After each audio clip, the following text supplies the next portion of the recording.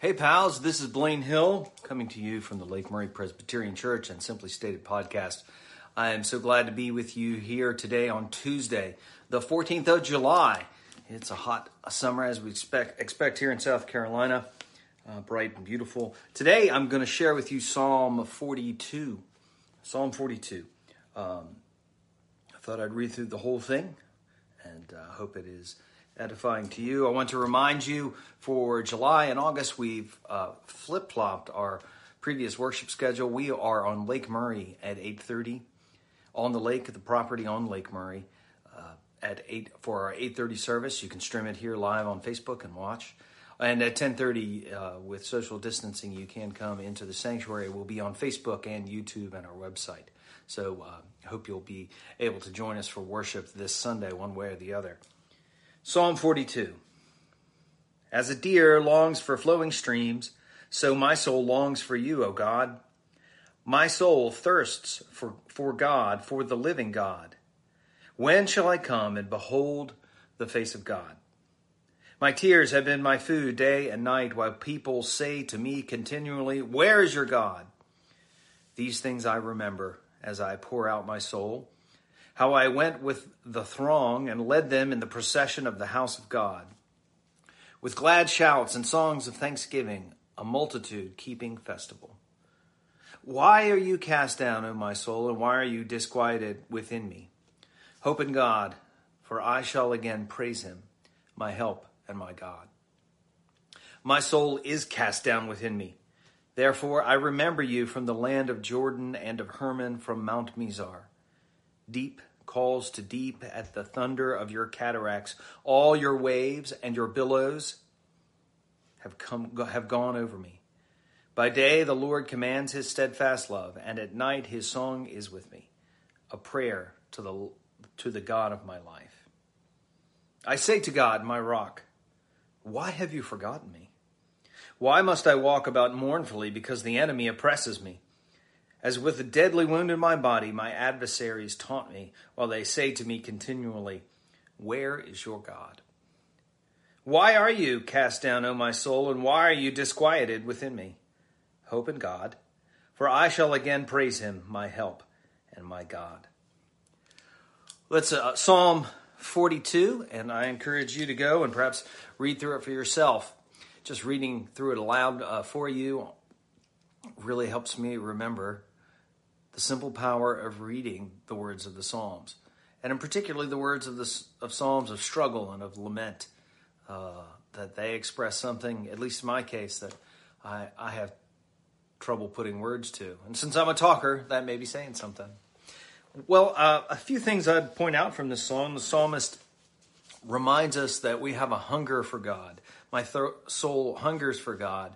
That can bring to mind the well-worn line from St. Augustine, that our hearts are restless until they rest in you, O God. That's what he said, that we have a desire for God that only communion with the Lord himself will fill. And all of us surely have tried lots of other things, and they don't satisfy.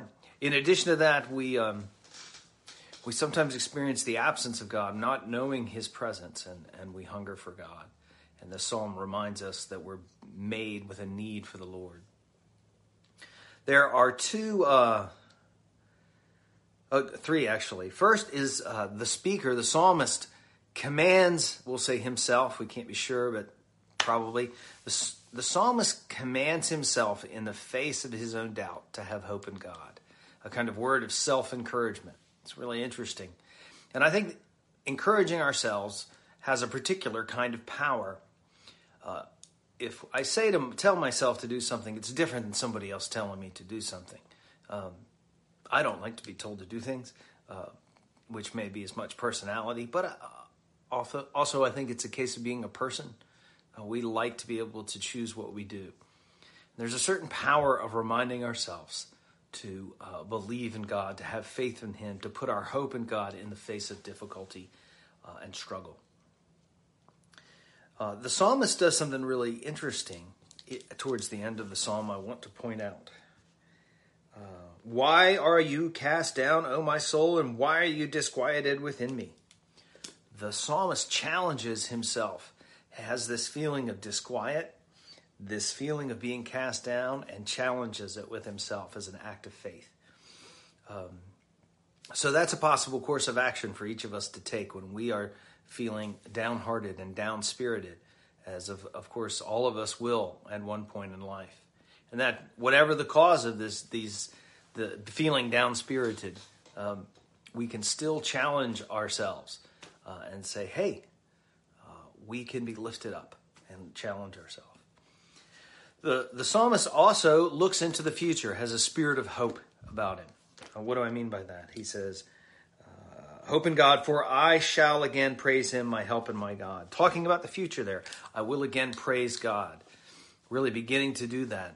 But I think the psalmist is recognizing that things are going to change and they will be different in the future.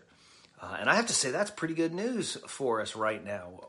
Think of all the struggles we are having from this pandemic. I'm stuck at home back again, self-quarantined. I feel perfectly fine, but it was around someone who tested positive, and they feel fine, so I'm awaiting test. And I have to think about the future. This is not how things are always going to be. And that's true. I was listening to plans about our schools. We don't know what's going to happen this fall with their schools. I mean, they have a sort of plan, and they have a plan to announce a plan, but we really don't know what's going to happen. But it's not going to continue like it did this spring. We will resolve this in some way as a way to live and allow our kids to be together. We'll get this sorted. Things will change for the worse and for the better, but things will not continue exactly as they are right now. And the psalmist reminds us of that, reminds you of that, and invites you to remind yourself of this, that we will again have reason to praise God. In fact, I think we do now. One more quick thing from the psalm. The psalmist remembers gathering together with a great crowd in the temple. And that makes me think of normal gatherings for Christmas and for Easter. We didn't gather that way this Easter. It was quite strange and melancholy. And we don't know what's going to happen in our gatherings for Christmas this year. But we have good reason to be optimistic that we will gather together in worship. And to give glory to God together.